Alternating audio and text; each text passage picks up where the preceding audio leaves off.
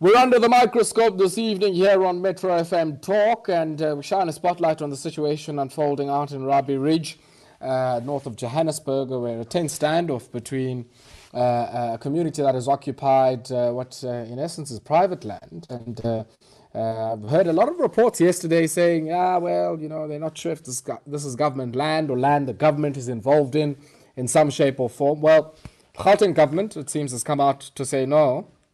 This land is not owned by any sphere of government, be it provincial, national, municipal, but it is, owned and overseen by the South African Housing and Infrastructure Fund, which released a statement today saying it is consulting with the residents to allow the company time to service the recently acquired land. The CEO of the Housing and Infrastructure Fund, Rali Mampeule, is my next guest. Rali, good evening to you and welcome. Good evening. Thank you very much for having us in your program. Yeah. Thank you very much for coming through. Right, let's maybe start off here. I mean, the Housing and Infrastructure Fund, what is it that you guys do? I mean, I find this business model very, very interesting. Acquisition of vacant land to service as part of the Rapid Land Release Program. Talk to us about this. So we launched the fund about 2 years ago, and just under 2 years ago is a 15 billion rand fund. Essentially what we do is just two things. We buy land, we do town planning, we install services. We then don't do the top structure. We then allow NGOs, listed companies, or government to come and acquire the land from us and accelerate delivery of affordable housing. We did that simply because a lot of, for example, with government, sometimes they get budgets and they take money back while people don't even have housing, simply because the land is not ready. Sure. What are the margins on this kind of work? I mean, I would assume the whole idea is to acquire what you see as underpriced, well-located vacant land, and then, of course, on-sell it to developers who might be government, might be an NGO, or might be in the private sector. Yeah, certainly. So one of the places that we look at is that we think the model of getting our people staying out on the outskirts of the cities where they work is a model that is old, and I don't think it's sustainable. We look for well-located land in areas that are closer to work, where people can be able to work and play and be closer to amenities. And those areas is that sometimes we even buy old developments that are not doing well of high end, as the market is not doing well at some point. And we then turn that around into subdivision and make the stands to become smaller, so that our people can stay closer and deal with the issue of affordable housing, but with people staying closer to where they work. So, Broer, tell us, man. I was listening to the story yesterday, one of our news stations here at the public broadcaster, running with the story of what was happening in Rabie Ridge. Now, the community was saying, hey, man, we're preventing a bad situation unfolding here. There's criminal elements that have captured the space. And effectively, we've been here for a very long time. This place has been empty, and effectively, we can occupy it. What's the situation there from your perspective? Yeah, it's such an unfortunate situation, I must say. Our people are tired. Our people are looking for land to build. Our people are saying, guys, give us land. You told us about RDPs from 1996. Some of people were saying, I met some of the gogos there that said they've been waiting for the last 20 years for RDP. They said, look, can we just have land and we can just build ourselves incrementally? And it was such an unfortunate situation, because obviously the land is privately owned. So the fund invested a lot of millions of rands to acquire the properties from investors that had bought the land, and they left the land there for 20 years undeveloped, and which was unfair for the locals, because they're seeing the land sitting there and they're all squeezed in one area. So we went in as a fund and actually then acquired the majority shareholding of that land, so that we can accelerate delivery of affordable housing. The misunderstanding was that the community then thought that we are coming in as the old owners after when they were trying to occupy the property, but they didn't understand that we only came into the scene in less than 3 months. And within 3 months, we already started to work with government to try and get the rights so that we can be able to get our people to move into the area. But we then had an opportunity for the last 4 days. You can hear my voice is almost gone. Communicated with different organizations in the area on the ground, and we got into some kind of an understanding. And as you can see today, things were quite stable. Cars were able to move around. People could go to work.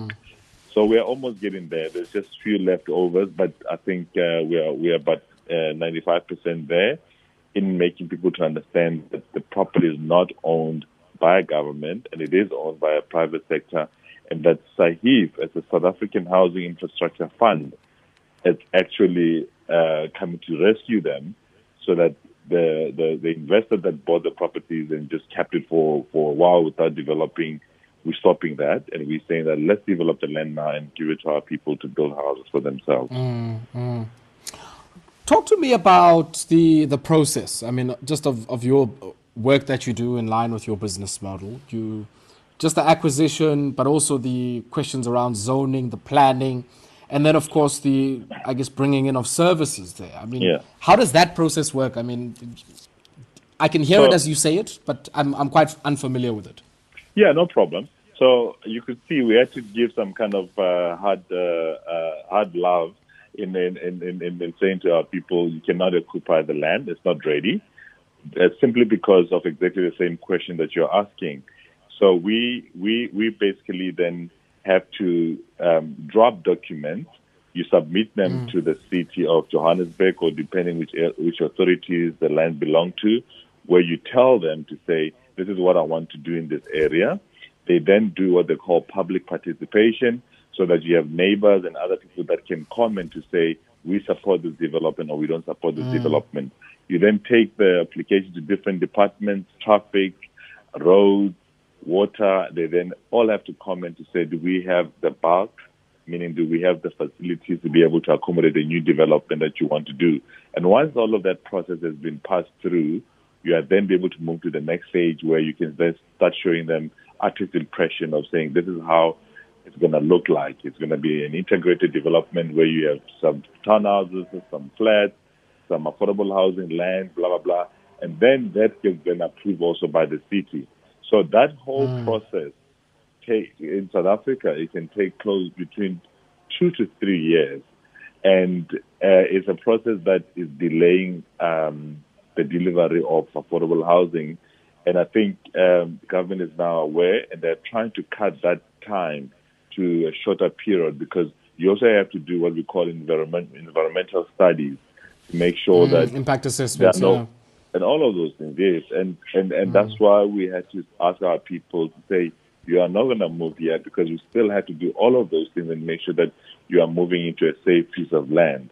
So that's the process. It takes us about sometimes 2 to 3 years, but it's a process that somebody has to do. You know, it's like mining the land, you know. So we can buy agricultural piece of land, and we go through it. There's holding costs, there's a whole lot of things, but then we add value. Once we've added value, that's when you can then be able to sort of offload and sell it. So it's basically almost like mining, but you're mining land. Pause there for me for a second, Rali, while we take a quick spot break. But when we come back, I want us to talk about your exit strategy from projects like this, how that works. You know, do you take your cash and walk, or do you have a stake in the subsequent development that is then built on the top structure? We'll take a brief break now. When we come back, I continue with the South African Housing and Infrastructure Fund CEO, Rali Mampeule, is my guest. Stay tuned. We're under the microscope this evening here on Metro FM Talk, and I'm in conversation with Rali Mampeule, who is the South African Housing and Infrastructure Fund CEO. And Rali, I mean, I guess, you know, just as we wrap up, I mean, the question I was asking, just in line with your model, because one would think it has implications for, one, the type of the top structure built, but also the stake that many in the community might have. How do you exit here? Do you, as you hand it over to whomever's going to build and develop the top structure, take the cash and go? Or do you have a stake, I guess, in the subsequent development? So that's quite a good question. So one of the things we do, a hybrid model, where depending which area it is, in some pieces of land, we actually discuss with the client, whoever it is. Sometimes it's a listed entity who didn't want to have a land holding cost. sometimes it's government, sometimes it's NGOs. So we sometimes agree with them to say that we'll do what we call a 10 key development. Private sector always does the work properly. You'll know that the likes of Baldwin, Century, they've done a lot of developments around the country. And ourselves being in the industry for a while, we are able to do this type of developments where we can do beautiful integrated developments where you do a mixed use. And at some point when we think that the client may not be able to deliver what we envisage in that as a dream in that specific piece of land that we have mined for the last 3 years, we'll then say we want developmental rights so that we can implement that. You can buy the land, but we'll develop it for you, and then you then take over the ownership. It's a hybrid model. At some point, we just mine the land for 3 years, get it ready, and mining meaning doing the town planning, putting the infrastructure, and then offload it, and then we leave. So it's definitely a hybrid model that we use. You've got around 7,000 sites across the country. What's the average acquisition cost? So what we've done so far, the 7,000 units you're referring to, this is what we already put out on the market in terms of we've already managed in less than 2 years to have. I thought it was stands. Okay. Yeah, those are stands. Yes, those are stands units, but we've taken them out for people. So 7,000, if you times that by 4, you can imagine the impact that we've done in terms of giving people housing. So that's the one part. The second part is that I mean we own just over 1,000 just over 1,000 hectares of land around Gauteng, and that's what we're busy now mining in terms of getting the town planning and processes.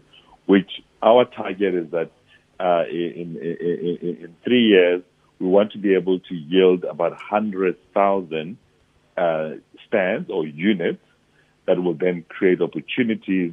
Sure. For example, for more than 400,000 people. So we're stepping in as a private sector to help our government. We are officially, in light of what we saw happening in Rabie Ridge, it's just definitely just confirmed to us that South Africa is under a housing crisis, and we can't ignore that. It's going to catch up with us, and we need to urgently find a way. I must say, the Department of Human Settlement, they've came up with this new program called Rapid Land Release. We were the first one to realize that you need to start with the land, and I'm glad that now the different sectors of that has to deliver housing are agreeing that let's give people land and let them build with the incremental using incremental process over a period of time, and so I support the rapid land release that the Department of Human Settlement has introduced, so that they try and see if that can be able to speed up the speed of delivering affordable housing in the country. Okay, Rali, let's leave it there, my brother. And yeah, very interesting model you have there. And I'm sure many of the listeners who are listening to us from Cape Town are probably saying, hey, but Rali, we'll have to leave it there, my brother. Thank you very much for joining us. I'm in Cape Town, so it's going to come here. Go there, Chief. Go and check out our people there in, there's a COVID-19 settlement there. Settlement called COVID-19. Go check them out there. Shab Rali. Thanks. Thank you. Cheers. Rali Mampeule, the CEO at South African Housing and Infrastructure Fund, speaking to us this evening here on Metro FM Talk. I don't know what you make of that one. Very interesting model, but it's good, I guess, that Rali's grouping here and the community have been able to find each other after, I guess, a situation left by the previous investors. Let's take a brief break now, and when